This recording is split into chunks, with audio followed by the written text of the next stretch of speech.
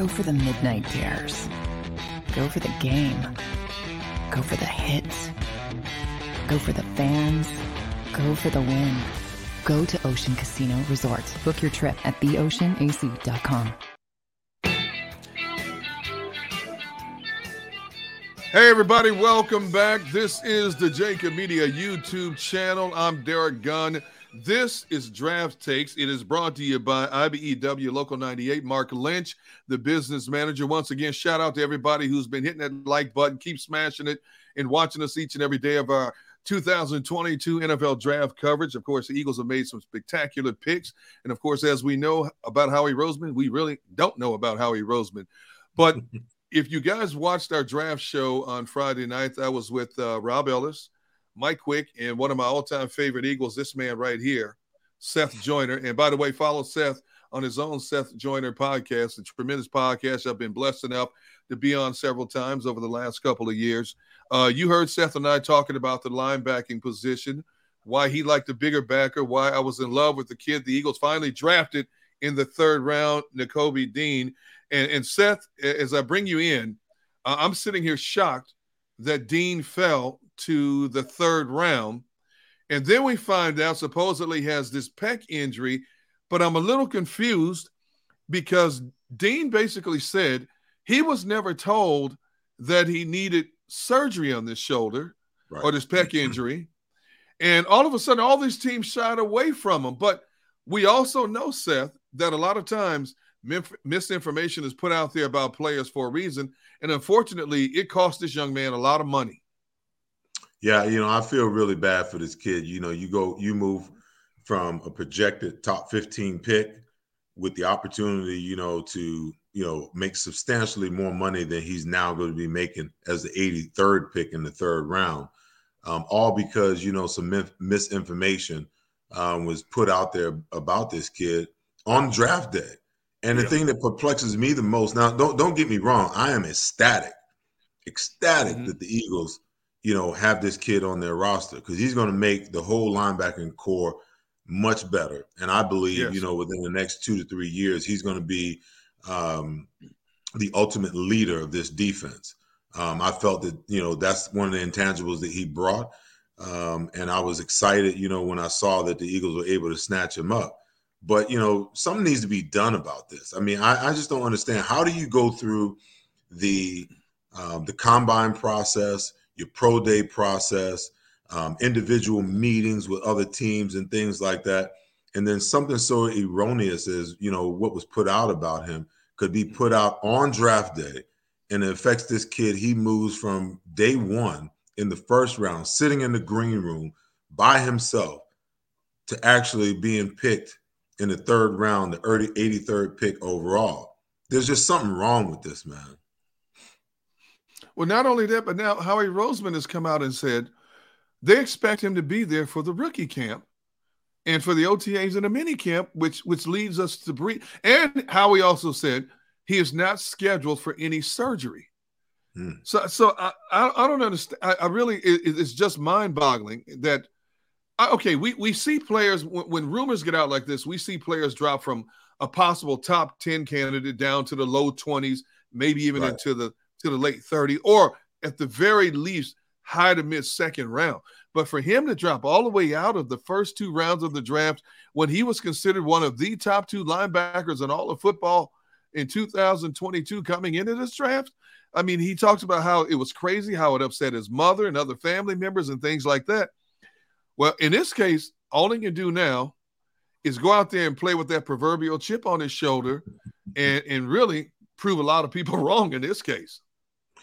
Well, believe me, he's the type of player that has that mentality, and he will come in with a chip on his shoulder. That bodes well, for the Philadelphia Eagles. But again, when you lose money like this in the first round, you don't make it up because, people say, well, his next contract. Well, his next contract has nothing to do with the money that he's able to garner now. The money that he lost from round 1 to round 3, that money he'll never be able to, to recoup. And it's just wrong. I mean, you've got all of these mock drafts and all of these so-called gurus that project where a guy should be. And then I hear these guys on draft night sometimes, oh, I had him projected as a third round. I think it was a little bit of a reach for them, to go up and get this guy. Well, you hear that rhetoric from the time the Super Bowl ends all the way up, to the draft, where these guys are making these assumptions and making these assertions. Yeah. And you would think that organizations would be smart enough to do their homework and already know. But unfortunately, there's a lot of organizations that are actually, influenced by some of the things that these gurus say and some of the things that they talk about. But the thing that perplexes me the most about this is that every one of these teams had the opportunity to do their homework on this kid.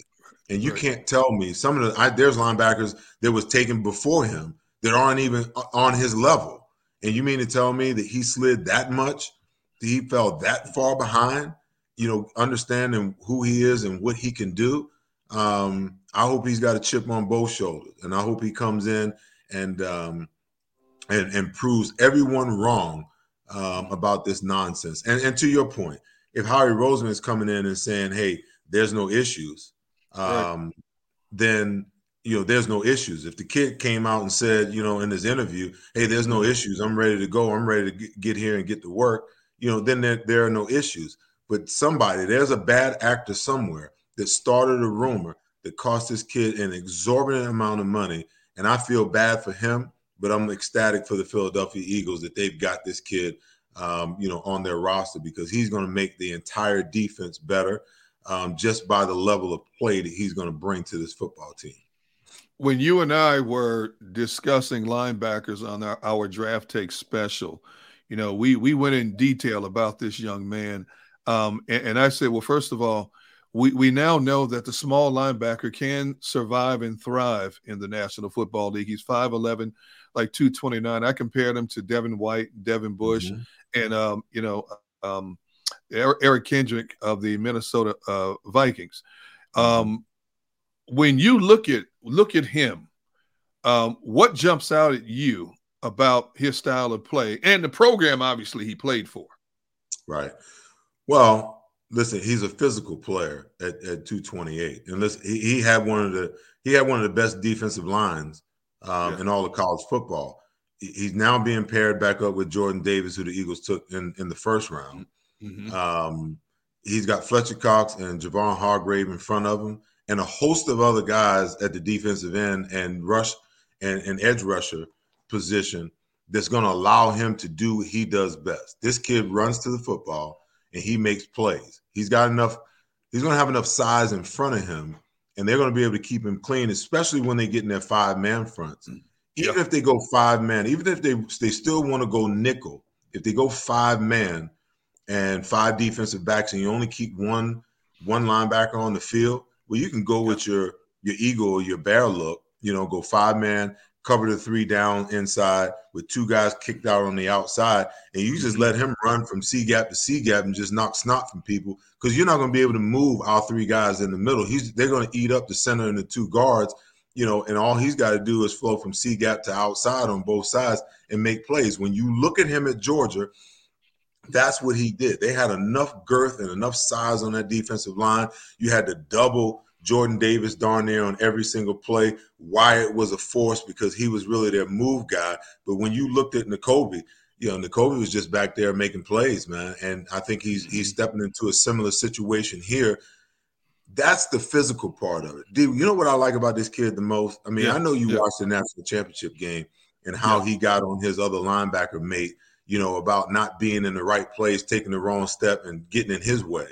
The kid is a natural born leader. And when I look at the Philadelphia Eagles defense, I talked about it in our draft show the other night.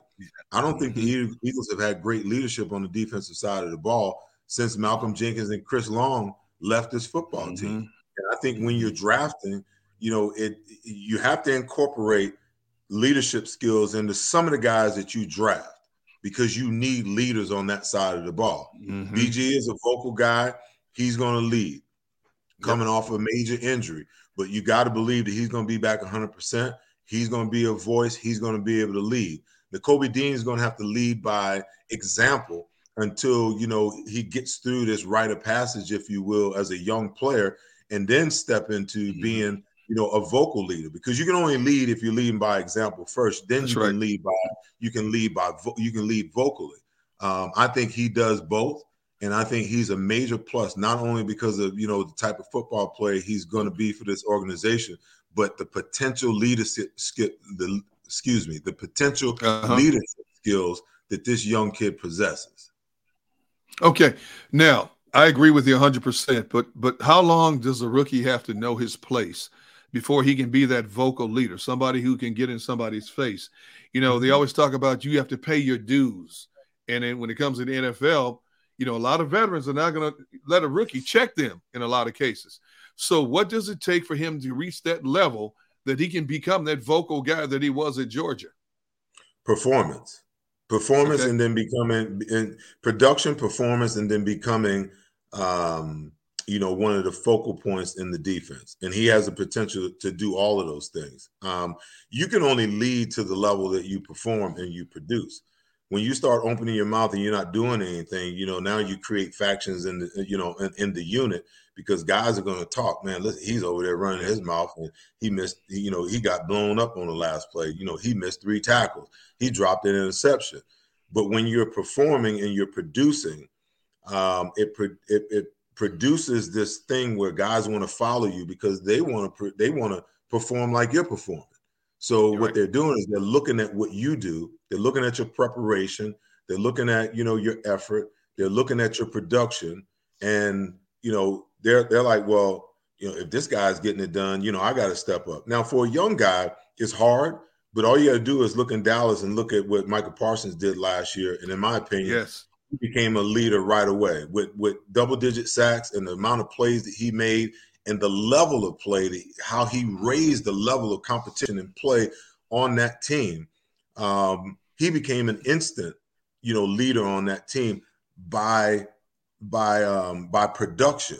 Now I don't know how vocal he was, but you can see that Nakobe Dean has that vocal side to him. Now he's got to come in and prove to his teammates, especially on the defensive side of the ball, that he can be that same player. And the minute he starts producing, and the minute that he starts being productive, he's going to have a voice on that football team, to step up and be able to say things with people, believing in it, honoring it, and following him. You being not just the former NFL linebacker, but one of the greatest linebackers in Eagles history, you have to be salivating at the Eagles linebacking situation right now, a position that we all have criticized for years, because now you have Hassan Reddick, who can put his hand down in the dirt or stand up. You have Kazir White, who they picked up as well. And now this kid here. The games that Jonathan Gannon can play, not just with the linebacking, but now with his front seven, with Jordan Davis, that rotation at D tackle, your edge rushers, there's no excuse for Jonathan Gannon for not being a more of an aggressive style defense compared to what we saw in 2021. Well, the only thing I can think of that's going to be a hindrance to him, is his back end, because the Eagles didn't do much, at the safety position where they need help. They've only got, I think, one safety, under contract right now. And they need a cornerback to replace Steven Nelson on the outside. I think that those situations last year and the fact that you had linebackers that they felt like they couldn't blitz. So anytime they wanted to bring an extra guy, they just went to their 5-man line. But that gives offenses an instant, adjustment, because they know what it is. To be able to disguise what you do in your 4-2 fronts with your 4 down and your two linebackers, to be able to bring a Nakobe Dean, to be able to go 5-man and then slide Hassan Reddick back off the ball and bring him as a blitzer. Jonathan Gannon's got to get creative. I didn't see a whole lot of creativity, in what they did last year. They were pretty vanilla. I think that they tried to disguise a lot of things, which got them in trouble coverage-wise from time to time. But when they needed to bring pressure, he was extremely reluctant to bring pressure, had everybody in Philadelphia screaming about it. And there was never really any explanation about why they weren't more aggressive. It's my opinion that they felt like they didn't have the linebackers. When you brought an extra guy, they could win and get home. They didn't have a guy that they could trust. That situation has been resolved, not only with Nakobe Dean, not only with Hassan Reddick, but also with Kazir White. And if Yes. Davion Taylor can stay healthy, Yes. he's got oodles of potential in this pool of linebackers to be highly competitive for playing time. And really, that's what you need, because what you're going to get when you got all of these guys, everybody's jockeying for playing time. And in the NFL now, it's not like when I played. I never came off the field unless I was injured. I didn't come off because I was tired and I needed some Gatorade, or I needed a blow, or I needed some oxygen. We played every down. These guys are only going to play 60 to 65% of the plays, which means that Davion Taylor, Kazir White, Sean Bradley is a major year for him. These guys they're going to be vying for that other 30 to 35% playing time that's going to be out there. So teams now, they don't care about the fact that, he's a backup. You got to be ready to play. TJ Edwards, we forgot to talk about him. He stepped into a starting role, last year. He's the guy that's the competition level is going to be palpable, at the linebacker position this year. And that's what you need, because now the cream is going to rise to the top, and you're going to get the best player that you got, the best two on the roster that's going to get the lion's share of the plays. Hey, Seth, there's no question the back end of the defense is still a major cause for concern, but we have seen year in and year out, when teams have a weak link on the back end, if that front seven is utilized properly, it can cover up a lot of the deficiencies on the back end. You agree? I agree wholeheartedly, because people don't realize the coverage and the pressure up front. The defensive backs and the defensive linemen, they are so intricately tied together. Because if you're not getting to the quarterback, those guys can only cover for so long. But if those guys are covering their behind off, you hear coverage sacks, things like that sometimes. Those guys can help the front. The front can help them by getting pressure, as well. The only reservation I have is that Jonathan Gannon has the propensity to play soft a lot with his cornerbacks and with his slot corner. Now, the good quarterbacks, they're going to pre-snap read it. They're going to see the cornerbacks off 7 to 8 yards, and it's going to take the 5-yard speed out. Or they're going to take the hitch right now and hope they can make the guy miss, and break a big one. If you don't start getting your cornerbacks up where they're challenging wide receivers at the line of scrimmage, you negate your ability to have this prolific defensive line to get there. I'm trying to remember what game it was. They were complaining how fast the opposing team was getting the ball out. Well, if you're going to play off and the other team knows that you've got, great pass rushes, a great defensive line, then the quarterback's not going to sit there and hold the ball. They're just going to take what the defense is giving them. If that slants on the backside, you got a 3-by-1, and on the one side, that guy's playing off and outside. That's a pitch and catch that, junior college quarterbacks can make, So you got to get up, you got to get back, you got to move around, you got to get in, you got to get out. You got to figure out a way to throw off the good quarterbacks. Now, it's not going to be a problem against the quarterbacks that aren't that good, but the elite level quarterbacks, what they're going to do is they're going to look up and they're going to look outside and they're going to give a little head nod, and that's going to tell that wide receiver, okay, you got to speed out, you got to slant, you got a quick hitch. I'm just going to get it out there, get it in your hand, hope you can go, make a play. But you got to confuse quarterbacks. You can't just be stagnant in what you do. You got to disguise what you're doing. You got to move safeties around. You got to, move your cornerbacks around. You even got to put your cornerbacks inside sometime and tell them to play inside technique and challenge, quarterbacks to make those great throws on the outside, the outside fourth of the field, if you will, outside the numbers. When you look at this Eagles draft overall, let's start with Jordan Davis real quick. How much did you like that pick? Were you still feeling they should have gone in another direction? They gave up a couple of high draft pick commodities to get this young man, but I tell you what, this man is like a 18-wheeler on two legs. Well, I like the draft. I like the draft pick. My only reservation with Jordan Davis will be how much of a pass rusher he can be.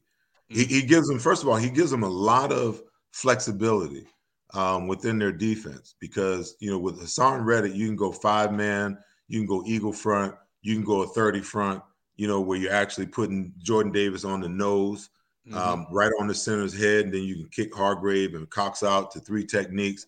There's a lot that you can do. You can morph from 5-man, to from a 5-man look to a 4-man look and rotate Hassan Reddick back off the ball and send him, on a blitz. You can drop him into coverage. There's a lot of different things that Jonathan Gannon can do because of Jordan Davis. My only reservation about Jordan Davis is, can we get him down to 315 to 320? And can we work on his pass rush skills where we can make him as a proficient a pass rusher as he is a run stopper? Because if he can't rush the passer, then in long yardage situations and third down situations, you're going to have to take him off the field. What about the AJ? That's a heavy price to pay, D, to move from 15 to 13 and give up those 3 draft picks to do so for a guy that's only a 2-down player. Well, I mean, if you look at the way Jonathan Gannon likes to use his D linemen, he likes to rotate them. The kid Jordan Davis played 38% of the snaps when he was at Georgia. I can't imagine him playing any more than that when you consider you have 2 high-priced Pro Bowlers playing in front of him, which is not a bad thing in his initial year because he's learning from 2 of the best at the position. I just think for what you gave up for him and things of that nature, I think he's got to – listen, he's a behemoth, man, 6'6", 341 pounds. You can't single block him. Even right now as a rookie, you cannot single block this kid, and he eats up double teams, and he has a real good knack for getting skinny and getting between double teams, even when guys are trying to double and then work up second level. He's got a great feel for being able to defeat that. Listen, they still got Milton Williams. Milton Williams to me is a guy that's very versatile. You can play him in a 3 technique, or you can kick him out and play him at defensive end, from time to time where you need to. So they're not going to have a problem from the standpoint of, bodies. But my biggest issue, if you're going to move up to 13 to take a guy like this, you're not looking to have this guy only play 30% of the plays. Yeah, I would prefer to see him more in the 40 to 45%, range because of what he brings on early downs. He's going to be able to, dare teams to run the football. But like I said, once you get the third down situations, or you get in the second long situations, are you running him off the field and bringing somebody in? And maybe, at Georgia, he was playing at 250, 350, 355. Okay. Maybe that's too heavy for him. Maybe they realize that way he could only give you X amount of plays a game. Okay. So now you're playing on a professional level. You're getting paid to play. You're getting paid to play as many plays as we can get out of you to be as productive. Because when we move up to 13, we're saying that, this guy is an integral part of what we're doing. So how do you get him in shape? How do you get his weight down where he can give you 40 to 45% of the snaps game in and game out, even as a rookie?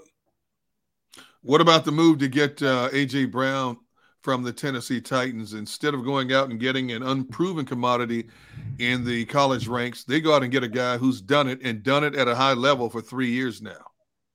Well, listen, I'll tell you this. I think that, the Eagles basically have drafted a wide receiver in the first round the last 4 years. Okay. Right. With that move, that's really what it is, But I love the move because, I said at the end of last year when we talked about, what the Eagles needed going into, the offseason, I felt like they needed a veteran wide receiver. They needed a guy who's already done it, a guy that can come in and lead these young guys and help them to realize their potential. That's nothing against the wide receivers coach, but there's just something about having a guy who's already been established, a guy who's been to a Pro Bowl, a guy who's had 1,000-yard seasons, a guy who's played, in playoff games, a guy that can mentor these young guys on what to do and how to become better professionals. And guess what? You gave him the $100 million four-year extension, Woo! But at the end of the day, that's the going rate. That's the going rate. Devontae Adams is averaging what, $30 million a year? Almost, yes.